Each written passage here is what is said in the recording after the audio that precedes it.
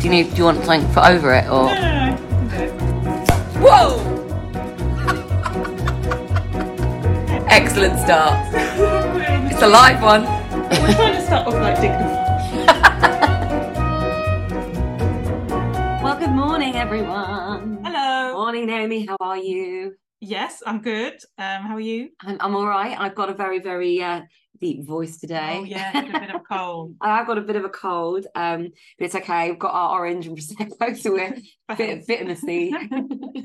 And you've just been on holiday. How was your holiday? Yeah, very nice, very warm. Yes, very relaxing. But well, I hope everyone's well. And welcome to podcast number 4.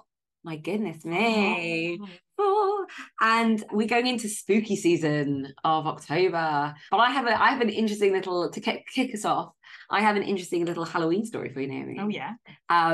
It wasn't at Halloween, but it was over the summer. But I've been waiting to tell you about it, waiting for spooky season. Work well with the podcast. So I went and saw Romeo and Juliet at the Sadler's Wells Theatre, the new Matthew Bourne production, which FYI, it was amazing. I absolutely loved it. I was having a great time, right up in the gods, because Sadler's Wells is quite expensive for tickets. This was ballet. It's dance, yeah. It's like the way Matthew Bourne does it, he reimagines classics in a modern way. So the music was the original Tchaikovsky music that they wrote for Romeo and Juliet. So the really famous one is the theme tune that we know from The Apprentice. Oh, that's from dun, dun, dun. So that's from Romeo and Juliet, and they did that song so well. I absolutely loved it. Anyway, so we were watching the play, and it was all the show, and it was all wonderful. Went out at the interval, was chatting about how wonderful it was, and then we got back in, and literally, like at the top where we were, right up in the gods, people started like not squealing, but like there was like a bit of a ruckus, and I was like, "What's going on?" And then all of a sudden, I see something fly past me. It was a bat in the theatre. And I have you ever experienced a bat in the theatre? No. Because I was like, what? And then it literally made itself at home. It flew on the stage. It flew past all the lights. God. The lights kept like flickering because the bat was there. And all I kept thinking was, if this bat flies into my face, I will scream. Yeah, fair enough. So yeah, and then it was like going around all the actors and stuff and all the performers. Did they stop the? No, they carried on. They're very professional. Pros, yeah. And I think the bat then just went and had a little fly away. But then as we were leaving, the bat was outside flying around. And I think I've got footage that I will put for our Instagram of the bat. Like, it's very quick. But literally this bat was flying around as we were leaving. Maybe they're used to it there. Maybe they were like, yeah. Yeah, the bats are out again. Yeah. But I can imagine like theatres are, they're warm, dark places. Yeah. Probably be quite good for bats. Yeah.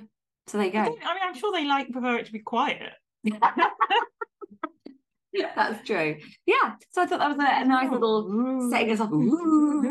Spooky season. That was my little bat story that I thought I'd open with. And we've seen 2 shows together this month. Yeah. Haven't we? Well, it's very, very end of August, wasn't it? Like really, really, really end of August. Yeah. Strange Loop. Which was wonderful. Yeah. I felt very special seeing it with you, Lily. So good. Such an interesting story. Yeah. Really cool. Like a clever way of doing it. And as you'd said in your review, which was on the first podcast, second podcast. Yeah. So love that. And actually, the seats we had much, much further away than the first one I'd gone, but I still think it felt intimate. I agree. And yeah, you still felt it didn't really change. I just saw different things slightly from a different aspect, but I can imagine if you were on the third row, that would be quite like there's a lot going very on. Intense. Yeah, because it is quite it's a very intense 90 minutes. Or how long was it? Yeah, 90 minutes. Like, that's a really, again, got a couple of good tips today, but I do feel with the Barbican, you cannot get a bad seat. Yeah. I think the Barbican is really good for that. And very similar. Comfy seats. They are comfy. The only thing that can be confusing is the seat numbers are like inside the armrests, which is hard to see if someone is already sitting in a seat or in the wrong seat. And also, we've got to acknowledge the fact that the Barbican is in the middle of the labyrinth that is the Barbican Towers. So I approached from a different angle and I just could not get over to over to the actual theatre, there's like a moat in the way. I literally, it does remind me of that. I can't remember if I've told you this, Amy, but I've told a couple of people. Literally, the Barbican, like, if those of you who've been to the Barbican, there's like a big housing brutalist estate. Yes. Like, it's a really cool bit of architecture, and they've obviously, you know, kept it for that because it's so iconic. But it is literally like the maze scene in Labyrinth, where she comes in and all the stairs are upside down and she can't get out. Oh my God, it's so because you literally get sucked into this area and you cannot get out. Yeah. And then you get to the point where, you can see it, you can see the theatre, but there's a moat. And then the way to get there is you actually have to go like up some stairs that seem very wrong. Yeah. But, you know, we met up. Yeah. Just in time. We found a way. So, yeah, that was great. So, yes, that's our little kind of reflections. So now we're going to go on to our reviews. And the first review, I'm sure everyone is very, very anticipating, is that we went and saw The Crown Jewels. We did indeed, yes. Now, Naomi, as always, we know how the two of us work. We're a very, very good combination. I come along with no research at all, and Naomi's done all the research. So, Naomi, do you want to give us a bit of background first? So it's directed by Sean Foley, written by Simon Nye, who did Men Behaving Badly. Yeah. And then it's got Al Murray, Mel Gibson, Carrie Hope Fletcher, Ada McCardle, Neil Morrissey, Joe Thomas, Tanvi Verma, and Adonis Sadiq. And they are like the main. And then there are a few other people in it as footmen, but these are the main people that we'll probably address. Yes. We had not high expectations. Well, I mean, the reviews have not been great. No. We did read the reviews because I love doing that. And then I like, making our own opinions on it afterwards. Where do we start? We should probably say, so we went with our other halves and our friend Jack and Chris. Yeah, hi Jack and Chris. So there was 6 of us, big group. But I'd say we probably all came out with similar views. Yeah, some of us later than others, but okay, so the story. Let's start there. Sorry, this is quite hard to do because it's just like where to start with this play. Let's start there. Yes. The story is a true story. Yeah, it's a true story. And many of the reviews, this is a thing that really annoyed me. Let's start with this. Okay. You can probably see where this mimosas are going. Basically, on the outside of the theatre, there's all these like clips from reviews, which a lot of theatres do, where they were like mesmerizing from the stage and blah, blah, blah. And outside there was fantastic, the stage. And we were outside, probably the interval, I think, or I don't know, before we went in. And I saw it and I was like, I am sure that the stage only gave it 1 star. Yeah. Anyway, and then on the way home, I researched that. I actually did some research, Naomi. And it literally said a fantastic premise for the play. And yet, Men Behaving Badly writer Simon Nye managed to turn this eccentric moment of British history into a baffling limp history lesson disguised as a comedy. And then like hysterical from the spectator, but literally the hysterical bit was coming from includes a hysterical actress who loves showing off and improvising absurdly melodramatic scenes for no reason. So like they've taken the sound bites. I'm like, oh my God, that's so misleading. I mean, they've done that on purpose. Of course they have. Of course they have. They know they're rubbish. Yeah, they know rubbish. Okay. Should we start with Carrie? Carrie Hope Fletcher, who was in it. Yes. Who sang some... She sang about 3 songs. 3 songs. She sang them very, very well. I'd say those songs are really well suited to her voice, up to the point where it seems like they were written for her. I think they were. I literally think they were. And they all end with the big belt that she's great at. Yep. But we were not sure why they were there. We really don't understand. There was the first... I thought the first one was I was going to say, the first one...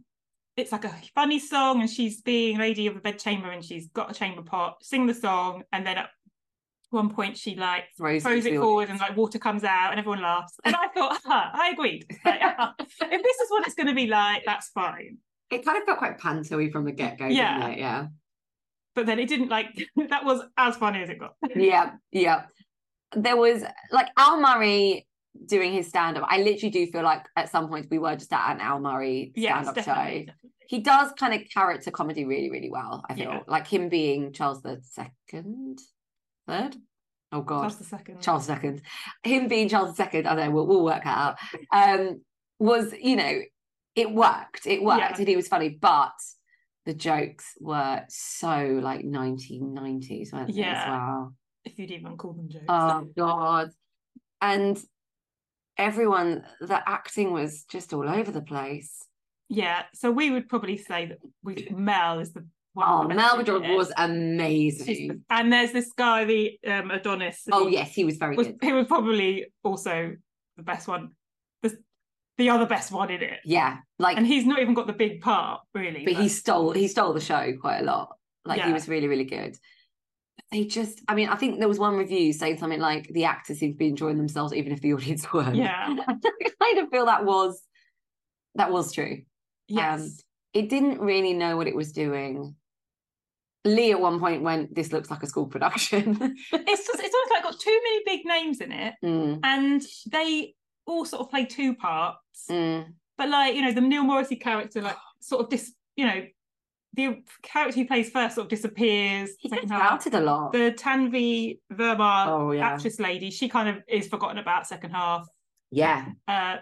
So then she has to play a jailer. I thought like her role was rubbish. Yeah. Like, I've seen her in something else as well. Yeah. And so I saw her in 2 Billion Beats at the Orange Tree Theatre, and she was really, really good. Yeah. I feel like it was the writing was so bad. And actually I was thinking in terms of like female characters, they're all badly written. And actually it wouldn't really pass the Bechdel test. No, it wouldn't. Where two named female characters talk to each other about something that isn't about a man. Yes. So that doesn't, like, there's a mother-daughter and they do talk to each other, but about her getting married. Yeah. Like, there isn't, otherwise the females don't talk to each other. No. And thank God Mel Goodruff was in it, because she was the saving grace of that show. Yeah. Yeah. And we were around some very drunk people, which is always fun. Yes. This put me in a bad mood because the woman in front of us was so drunk. Yeah. She was laughing hysterically, which... Fine, if you think it's funny, whatever. But then she got her phone out at one point. Yeah. And her friends were not drunk and they all like made her phone away. But it was so weird. Yeah. So she was being really just not very distracting. And just people were finding it hilarious, but I don't think it was. It wasn't funny. And also, my other thing that I have a problem with that other people don't necessarily agree is that I think the moments in it where they are breaking character and like, laughing, I don't believe them. I think that is all part of the act. Oh, 100%. And I'm not having it. And there's no way that those actors were still finding it funny if they'd ever found it funny. No. There's no way they would still be finding it funny at this point. Do you know what? Unless they're going, this show is so rubbish. Let's just make each other laugh. I mean, I reckon there's a bet backstage that they had to put something into the show. I've heard that before, where like people have to do like a word. Oh, and stuff like that. Yeah. So maybe it's that. Maybe they were like, we've just got to put a word in. Because it was like Mel and Al were having way too many moments of breaking character. Yeah, like, you're better than that. There's no way that was real. Yeah. And I've seen other plays. I think there's a bit in Hamilton that is a similar thing. A moment where people break character, but it is all scripted. It's a scripted break. And that's what I think I personally think this whole play, none of that was genuine. But people love it. They love it. It's like a blooper. Yeah. And they did. And I felt like it was very much, you know, it was written by the guy who wrote Men Behaving Badly, and it was aimed at that audience of that era. I feel like I was just like, oh God. The one bit I did love was the chase scene where they got the map out. That was very funny. With puppets. I agree. That was the best bit. Yeah, that was just at the beginning. Like, that was just right at the end of Act 1. And that was the moment where I was like, maybe it could be like 1.5 mimosas at that point. And then, but I was thinking, so there's this chase and they have like a standoff and then it's the interval. But then the second half, like, that's nothing. But like, it's so boring. Standoff. Oh God. The guy with the gun get beaten by like because suddenly they were in like they were in prison. No idea. I felt like at the interval Naomi was very angry. I just felt like I hated it, absolutely hated it. Whereas our friend Jack and Chris, they were a bit like, it's fun, it's great, Yes, yeah. They were still enjoying it. And then they were enjoying it. No, they were like, oh, it is what it is. Like they were just like, we know, we knew what we were coming along to. Yes.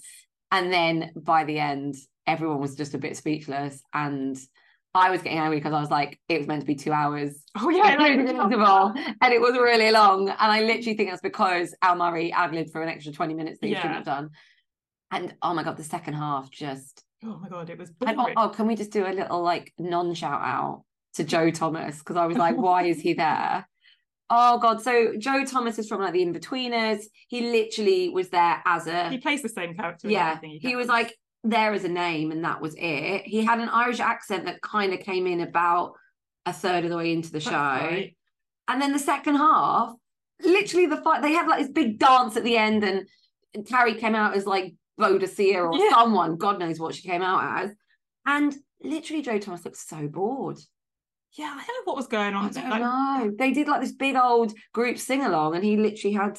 I think like he was like, I need to get my train. Counting the steps or something in his head. Oh, maybe. They've done it for a while now. Come on.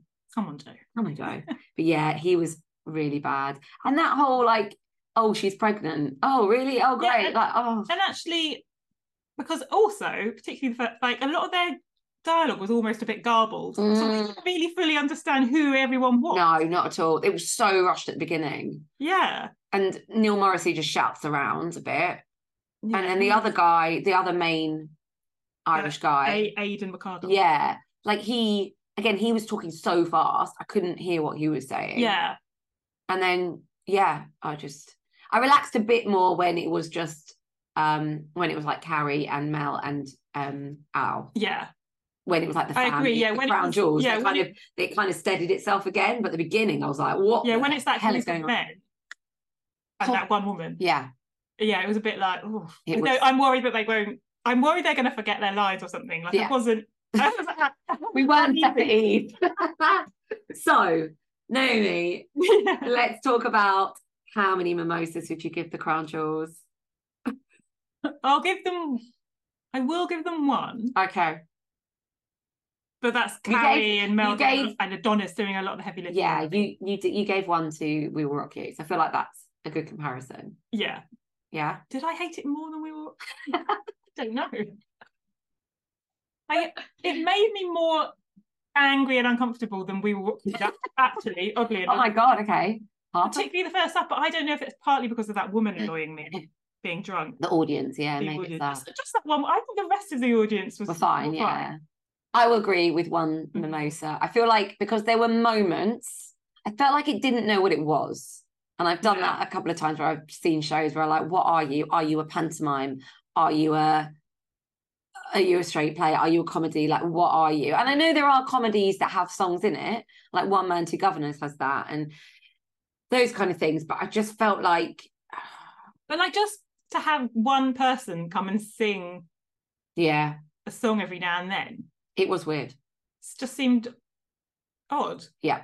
And she didn't need to sing the song. She's a good actor in her own right. I just felt like, And when I did look, and the understudies also play the footmen during it. So some of those footmen were women with like moustaches on. And there's like one understudy that covers the two young women. So she covers the singing and role and the other role. But one of the characters is called Singing Footman. So I think that they have to, because they do sing at the end, don't they? But I wasn't sure. I reckon a lot of the main characters aren't singing because they can't sing. Yeah. And so they've got a little boost. I think this is a very, very good example of where theatre puts big names into shows, thinking that I'll pull in an audience. And actually, there are so many better people out there. Yeah.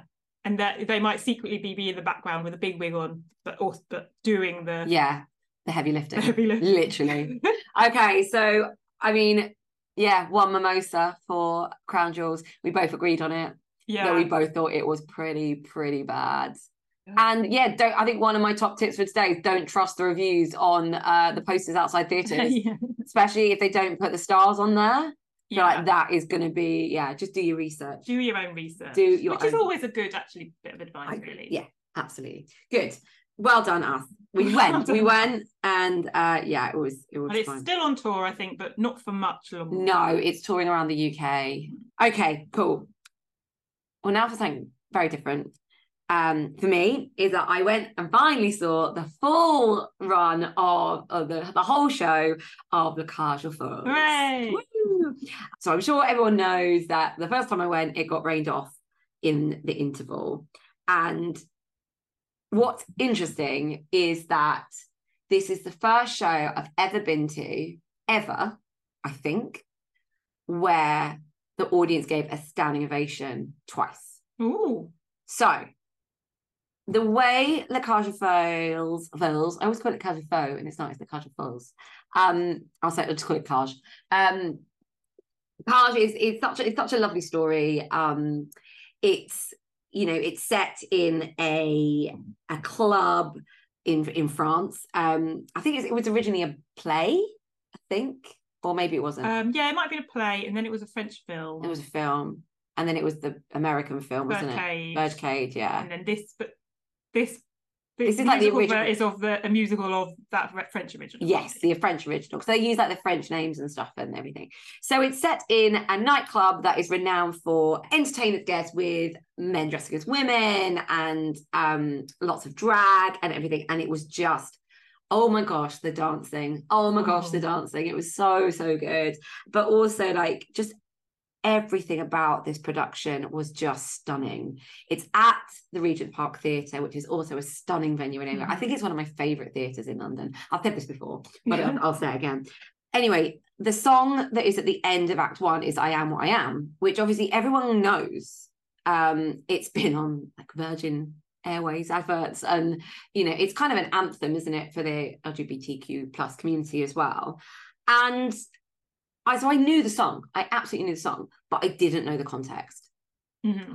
And I saw it twice. I managed to see the actors sing it twice. Both times I was bawling my eyes out. And both times I just got up and was like clapping and cheering. And literally, so the second time I went, because I knew it was coming, I was like, oh, I'm not going to cry this time. It's going to be fine. No. I literally was sobbing this time. Because you knew it was coming. I don't know. But it just, oh my goodness, like just that performance and it was just incredible. And yeah, so literally was like very emotional at the interval and then carried on to watch the rest of it and just loved it. Absolutely loved it. Didn't rain then? It didn't rain. It was actually a gorgeous night. And this leads me to a very good top tip for Naomi, because we saw it on an afternoon. It was very, very sunny. And the first time we'd gone, we were over more in the lower numbered seats. So we were, if you're looking at the stage, we were on like the right hand side of the seats, and it was right in the sun, in the glare. If you want to go to Regent's Park and not be in the sun's glare, you need to be in the seats that are higher up, right? So more towards gangway 3 and 4, because if you sit there, you're going to be literally in the afternoon, especially if you're doing a matinee, you will always be in the shade.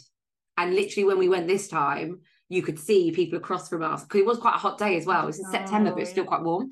And you could see people like fanning themselves and stuff, and we were absolutely fine. So I would say a big top tip is go towards, we were in like R70, something like that.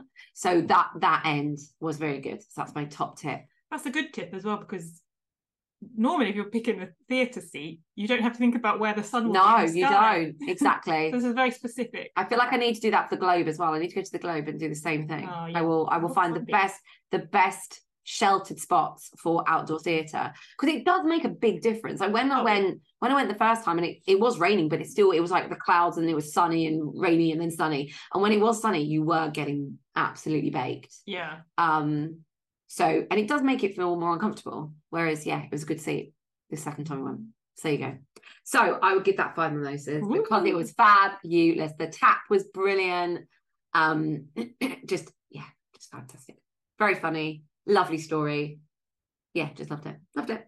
Oh, brilliant. Yeah. Should we Thomas that? Brilliant. Okay. Right, just topping up our glasses there. So yeah, 5 stars, 5 mimosas for La Cage aux Folles. I think it's finished now. Yeah, because Regent's Park, they don't show things there during the winter. No, they don't. They don't. It's seasonal, but they always do really good stuff. I've always had a really, really good time at the Regent's Park Theatre. We saw Lord of the Flies there together. We did. It was so good. A whole plane crash on stage. Yeah. I was wondering who I'd seen it with. Yeah. It was there, 4 of us went. Yeah. So good. I saw Evita there, love that. Jesus Christ Superstar, love that. Yeah. Really good stuff that comes out of Regent's Park, I always feel. And it's really varied as well. There's a really nice variety. Isn't that where they did the remake of Legally Blonde? Yes. That would have been good. I saw that. Oh, you did? Yeah, it was good. Yeah, I went to see that. It had Lauren Drew in it, who was from Heathers that we saw. And then she's been in 6. She's been in 6. I saw her in 6 actually. Slightly stalking her as well. But that was down in Kent when I took my parents to go and see 6. And she was arrogant and she was amazing. Yeah. But she played Brooke Wyndham in Legally Blonde. And oh my lordy. I mean, that woman is fit. My goodness. Because they skip, right? They skip and dance and sing. But she was like insane. Like, it was just incredible. I think she won an award for it. Or a What's on Stage. Maybe she won a What's on Stage actually for like Best Supporting Actress. Or she definitely got nominated, because I remember thinking she needs, because she was so good. But yeah, so there you go. Right, next review, Naomi. Okay, this is just a short one, and it's not. I haven't really thought it through. What? But on holiday, I read the first novel written by Michael Ball. So we're doing book reviews as well. I haven't seen any theatre, so I had to come up with that. I love that idea. Okay, fine. And it is Michael Ball, so it's Michael Ball, and it's called The Empire. Ooh. It's about a theatre, and it's about in the 50s up north, and it's just about the characters that are there, and there's some shenanigans. Shenanigans. It's hard. I believe it's a serial. He's going to do more. He's already written the second one, I think. Oh, blimey. And it's a perfectly fine debut novel. It's got too many characters in it. And it's like Game of Thrones in terms of the characters. And God. So I did enjoy it, and I read it very quickly. How big was it? 381 pages. Oh, it's big. I just really want to read this one extract. Just to show how you can almost tell it's written by a non-professional. Oh no. It's only short. It's 2 sentences. Go on then. It was Tuesday morning and Lillian's second day as a producer. Grace and Jack had persuaded Miss Fortescue to let them in to tell Lillian about Grace's thoughts about a role for Evie, and found Evie there too. Looking at Evie's face, though, Grace felt everything was now balanced on a knife edge, however warm Lillian's reaction. Now that is too many names in 2 sentences. And so I read it lots of times. I read it out loud to my boyfriend. I took a photo of it because I just couldn't. There was Evie, Lillian, 2 other people. Miss Fortescue. I didn't even know about the character of Miss Fortescue, really. It's not relevant. And it was a lot like that. Lots and lots of characters, quite a short book. But it was perfectly nice, and I had a nice time. Oh my God. That's my review. Maybe 3 mimosas. 3 mimosas. Okay, well done, Michael Ball. Plugging away, Michael. Got to do something when the roles aren't there in the minute. What's he doing at the minute? Do we know? He's probably doing another album with Alfie Blue. He's going on tour. Oh, is he? Yes. Solo tour. But he does still does radio too. And oh yeah, of course. I can't believe Michael Ball's written a book. That's just the first. Oh, but he is bringing out an autobiography or a memoir. Oh, I prefer to read that. Same. I'm looking forward to it. Yeah, because I love reading autobiographies and finding out all the stuff, and especially for theatre people. It's interesting to hear all their roles. He's had quite an interesting life. Actually. He was at the peak of the Andrew Lloyd Webber in the 80s. It's got to be fun there. And he Sarah Brightman at one point, quite early on in his career, suffered really, really bad stage fright. Ooh. Which one of his characters in the book does as well. Okay. So that, debilitating. Oh. But he got over it. So that'd be interesting. Okay. So 3 mimosas. 3 mimosas, for Michael Ball's debut fictional novel. Yes. About a lot of people in a theatre. But actually, at the beginning, it has almost like a cast list. 3 pages of character names. Holy moly! Like Game of Thrones. Blimmin' X. just, I don't know, there's a lot of people involved in a theatre, but I don't know if that means you need to write about every single one of them. No, you don't, especially because it's no. Oh dear, Michael, less characters, please, less characters. Great. Well, my final one today is not a book. It's actually this is the fourth time I've seen this show, mainly because I do take a lot of I take school groups to see it as well, which is Witness for the Prosecution, which is at the County Hall in Waterloo, and it is a kind of immersive-ish production because it is in the old County Hall, and it is a trial of a character called Leonard Vole, and it's an Agatha Christie, and it's very, very, very charming and very, very fun. So I've gone a couple of times where I've sat up in the gallery, which is the top bit. You're kind of in the gods almost there. And then I've also sat in the seats actually down in the main court. But you can also pay, and they're very expensive, to be on the jury. Oh. But I think the tickets they're over £100. You've never done the jury? No. I don't agree with paying that much money. No. I mean, even the seats down in the court were like, I think between 70 and 80 quid. They are expensive. Just if you get a ticket for the jury, are you involved in the play? Yeah. Right.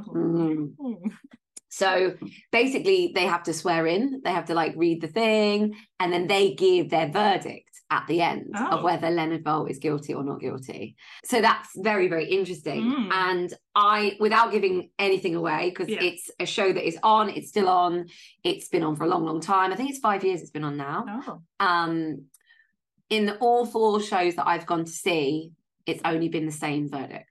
So it'd be interesting. Right, I like every time I'm like, oh, will it be the other one? Like never is. So it'd be interesting. I do actually want to ask someone who maybe someone who works there, maybe I'll email them and be like, do you ever get the other verdict?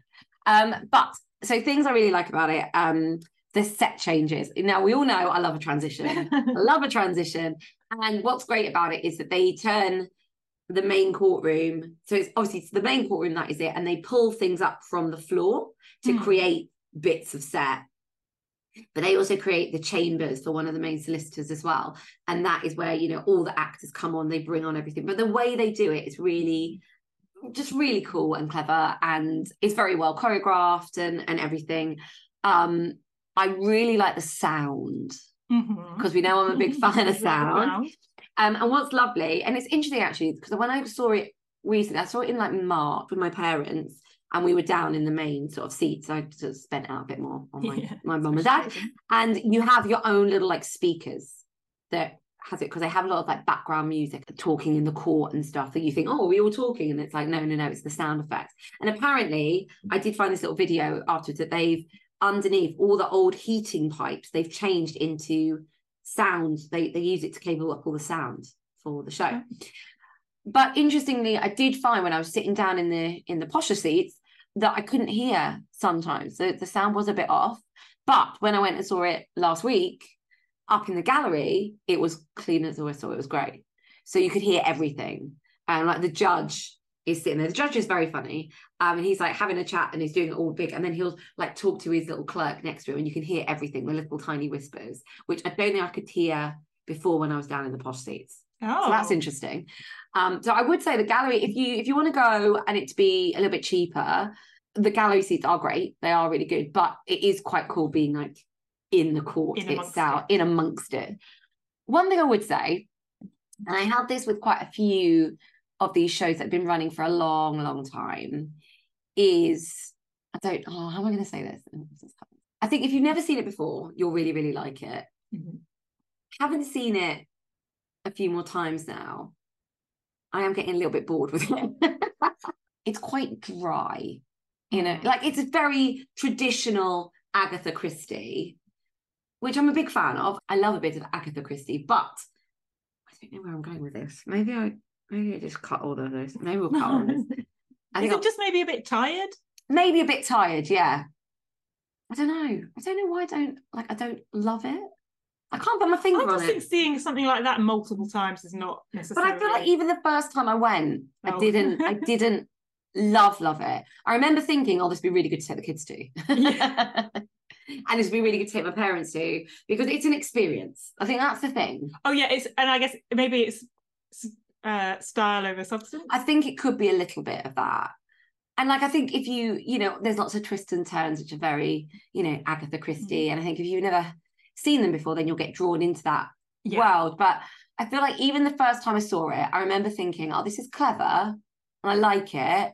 But I think if anyone said to me, like, what's the one thing that I should go and see in the theatre? If it was someone who doesn't really go to theatre, then I'd probably be like, yeah, go to this, because it's quite a good experience. But if it's someone that I know who loves theatre, I probably wouldn't recommend this. Oh, there you go. Is that weird? No. I don't know. Anyway, I'm sure people will disagree with me. And like, my parents loved it, but my parents are big theatre people too. So, but there's one thing that did happen this last time, and goes back to the whole phones thing. So I was up in the gallery and I could see this woman after the interval, like fapping around with a phone. Ugh. Anyway, an actor, because there's like actors who play like the clerks and the police officers and stuff around the court as well. So the first time a police officer, like an officer, came down and just kind of spoke to her very casually and just said, like, please put your phone away. Anyway, and then she didn't. She kept fapping about with her phone. Ended up that like a manager, front of house manager, came over to her. I could see it all, so I was like really enjoying the drama, and properly had a go at her, and was like I could see him using like, you have to put your phone away, you cannot distract it. I mean, obviously I don't know what the situation was with her having her phone, but seriously, I'm like, just leave if it's that important. I was like, don't, if you get asked, tell once. And she was right in the area and she was trying to be all sneaky. You could just see it. You can't get away with it. No, you can't. I was really happy. I was like, oh, I'm so glad. Oh, and did you see recently? I was going to send this to you. It was Greece, wasn't it? Where 4 people got escorted out by the police. Oh yes, because they were being too loud and boisterous, and the whole audience was shouting out to get them out. Oh my god, that's so stressful though. I wouldn't want to be at something like that. But I think when it gets to that point where audiences, we have deep conversations about audiences. We're not always big fan of audiences. No. But I feel like, when you've got that bad, it's like, don't be there. Just don't go someone else and go to the pub if that's what Anyway, so I think what I'm going to do, I'm going to give witness of the prosecution 4 mimosas. Because it's a very good show. It is a very good show. It's been on for, a long time. The actors are great. They're very, very good. There's the actor who plays Romain Vol, who is the wife of the guy on trial. It's very, very good. I think the other thing is it's very male heavy, which is maybe another thing why I'm like, nah. Like there's like 3 women in it, and then zillion men. Yeah, going back to like the Crown Jewels having like and that is part of like you kind of notice it. Ooh. Or like certainly we notice it. Yeah, I think so. And I think I don't know, a lot of the time I find shows that have got amazing women in it so exciting to watch. Yeah, and like, I don't find it as exciting to watch men. Go and see 6 and it's all women. At no point do I think, where are the men? Yeah. But I always think, where are the women? That is true. With Carja Falls, like all the actors in the Carja Falls, there was a real mix of different genders and everything, but the women in it were so defined and really big characters. Because I guess there's like the mother, right?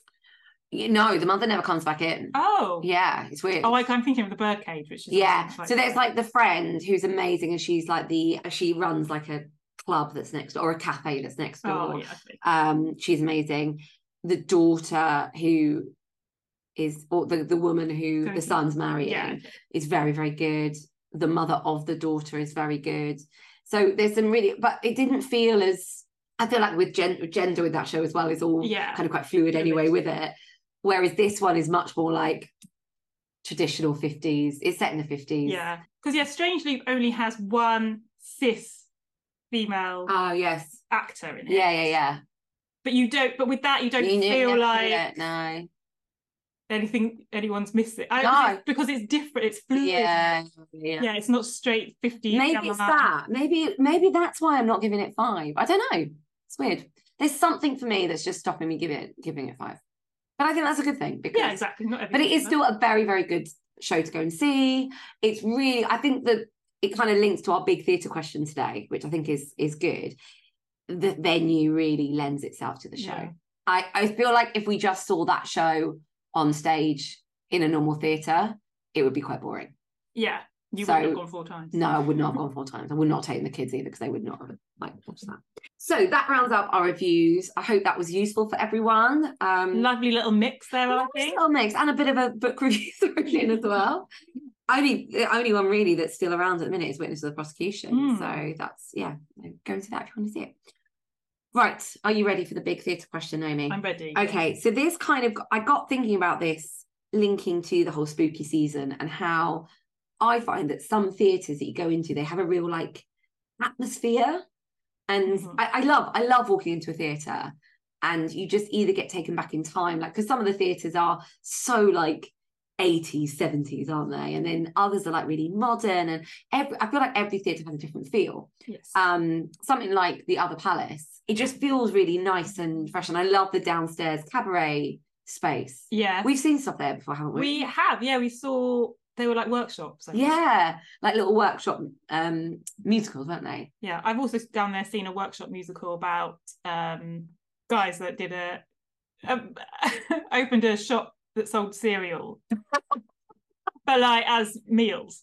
Oh, right. Serial Killer Cafe or something. Anyway, that I don't know if that ever became a proper musical. No, it's funny that. So then I got thinking, and then when I went to see Witness of the Prosecution, the theatre really lends itself to the show. So my question is, what role does the theatre itself play in complementing a show? Do you want a little bit more context? Go on then. I'll give you a little bit more context. So there's certain shows that I've seen in the last couple of years that I feel where they've either adapted the theatre space to make it really complementing the show, or it's already been like it, so it helps. So Cabaret. Yes, or we saw that together. Yes. Yeah. The Kit Kat Club. I would say, really good little tip as well, Cabaret. We haven't talked about Cabaret at all. Oh my god! Really? Because the cast change has got Jake Shears and Self-Esteem in it. Oh my goodness me, that's going to be exciting. I know someone that's probably going to see that. So. Oh, nice. And the same place, actually, The Jungle was there as well. Yes. It transferred there from the Young Vic a long while ago. And both of those shows in that theatre, whether it's just because that theatre is quite adaptable, you, as soon as you go in, you are thrown into the world. Well, because with Cabaret, they changed it so you enter through what was the stage door.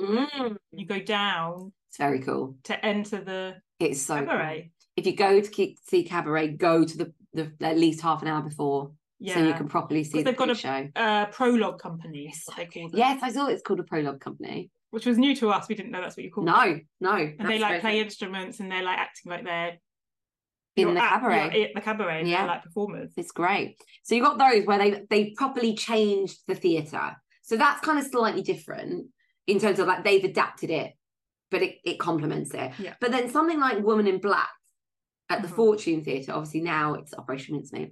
I always used to feel as soon as you walked into that space, it was a spooky theatre. So having that spooky show, and that's quite an old theatre. It's a really old theatre and it's quite small. Yeah. And it just feels very complemented that show. Whereas when you go in now for Operation Mincemeat, it has a really different feel. And it doesn't really, I don't think it really complements that show at all. So what do you think about the theatre building itself and shows that you've seen? Yes. I haven't seen as many like immersive shows like Cabaret. But I know you love that kind of.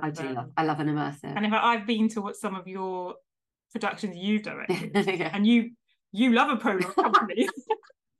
I do. People walking around in carrots. I do love a prologue company. Yeah, I do. But they actually make me feel a bit tense sometimes. Yeah. But in terms of the act going in, what it made me think of, and it's not quite the same as when I saw Oklahoma, one, and you go in and it's like the stage has no set really. It's just all like wood panel.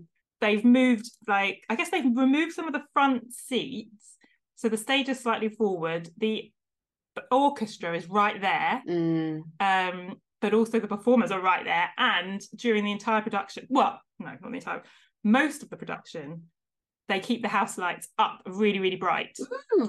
And then there's like suddenly, completely on. You can see everything. Oh wow! But then they do the song Poor Dad is Dead and they plunge it into darkness. You cannot see anything. Oh. It's amazing. You can't, for a minute you think, is there someone in front of me? Oh my gosh. And there isn't. And it's very, very clever.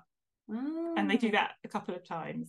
It's not so much that the theatre is like, was changed around much for it, but that's more to do with like, how they dealt with the lighting. Because when the lights are up, they are bright. Like they seem to have made them brighter. Oh, wow. Cool. Because I suppose, like what we just said about Lord of the Flies, that was suited so well, I feel, to Regent's Park. Yeah. Because it was massive, outside. Yeah, like you're trapped in You could kind of been trapped in an island. Yeah. I think I also saw Jungle Book there once, like a long, long time ago. And again, the space really suits the theatre itself. Oh, well, so Crown Jewels is a really good example where the theatre itself is quite grand. So it worked well with the Crown Jewels. Yeah, with the era. Yeah. So they didn't change it, but it just had that sense. Whereas something like, when I saw Shirley Valentine at the same theatre? No, it wasn't. That was at the Duke of York. I feel like the Duke of York is one of those ones that's quite a generic theatre because so many shows go there. I did think of, when we saw Fun Home, and this is again to do with the staging, about most of the production, it sort of happens in quite a small space. Yeah. And then quite near the end, they open up to they open up the back. Yes. And it's a whole like grand living room that goes really far back. And people like gasp. Yeah. I had no idea that's what was going on. Oh. And they don't even use it for very long. No. It was very clever. I love the Young Vic. Like, I think it's one of my favourite indoor venues. Well, yeah, and actually because the Young Vic, because I've been to things with you before where the stage was in the round. But then when we saw Fun Home, it wasn't the round, was it? So they move that one around a lot. And we saw, so Lee and I saw Hamlet there, which was the one with Michael Sheen. Oh, yeah. And we went in the back. So kind of a bit like Cabaret, you go in a different entrance. And then as you walk through, it was like a psychiatric ward that you went through. And then you got into the theatre. And it just felt, I remember at the time thinking, oh my God, this theatre is massive. And I don't know whether it was, but it just felt really, really big. Yeah. I think it's quite tall as well. And because of that, I do remember him being like really high up at some points. But yeah, and it's a really, really versatile theatre. Yeah. Which is very exciting. But also it's a really nice theatre to have dinner in. I've recommended many a time to people when people have said, oh, where shall I eat around Waterloo? I'm like, go to the Young Vic. It's a really good, another little top tip, guys. Top tip. Really nice. It's nice there. Really nice food and just a really nice atmosphere. Yeah. And again, it's that, I suppose the difference, like the Young Vic versus the Old Vic. The Old Vic's very sort of standard. It's very standard and very much like your traditional. It's beautiful theatre, don't get me wrong, but it's quite that one I feel doesn't have much. They can't move that one around. Yeah. And also just I feel like when you go in, you're just in a generic beautiful theatre. I was thinking also when we saw Cinderella at Gillian Lynn, that has that bit where the stalls it's moved. That was amazing, which is a really good, not that we sat in the I didn't. No, I never did. Probably a waste of money for that production. Yeah, it's expensive. But it was quite interesting as a different thing to do, like everyone in the stall all moves around. I didn't even know that could have been a thing. Like, oh wow, that was amazing. Cool. So I feel like that question is kind of, it got into like a bigger question of just how theatres adapt for productions and things, and I think that's great. But what it sounds like is like the newer theatres can do it better. I agree. Yeah, I think you're right. So long may that continue. Yeah, let's keep pushing the boundaries, guys. Come on. Woohoo, keeps it insane. Before we leave, Naomi, so we've talked about that we're going to go and take probably our boys to see Phantom of the Opera at some point, aren't we? Oh yeah, they don't. I'm not sure if we've warned them that. No. Did you see about a week ago on Twitter about Phantom of the Opera? No.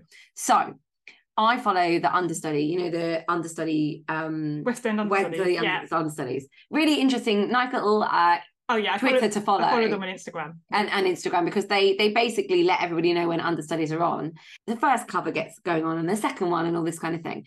Anyway, last week, I think it was, so 18th of September, so maybe like 2 weeks ago, there was this whole thing where all of a sudden there was like so many in the space of like 15 minutes. Oh, I know. Where Christine got covered, the Phantom got covered, but then it was like third cover. It was like, so basically, I'm going to just read these little tweets that came up on, and then someone commented, and then someone was like, what's going on at Phantom?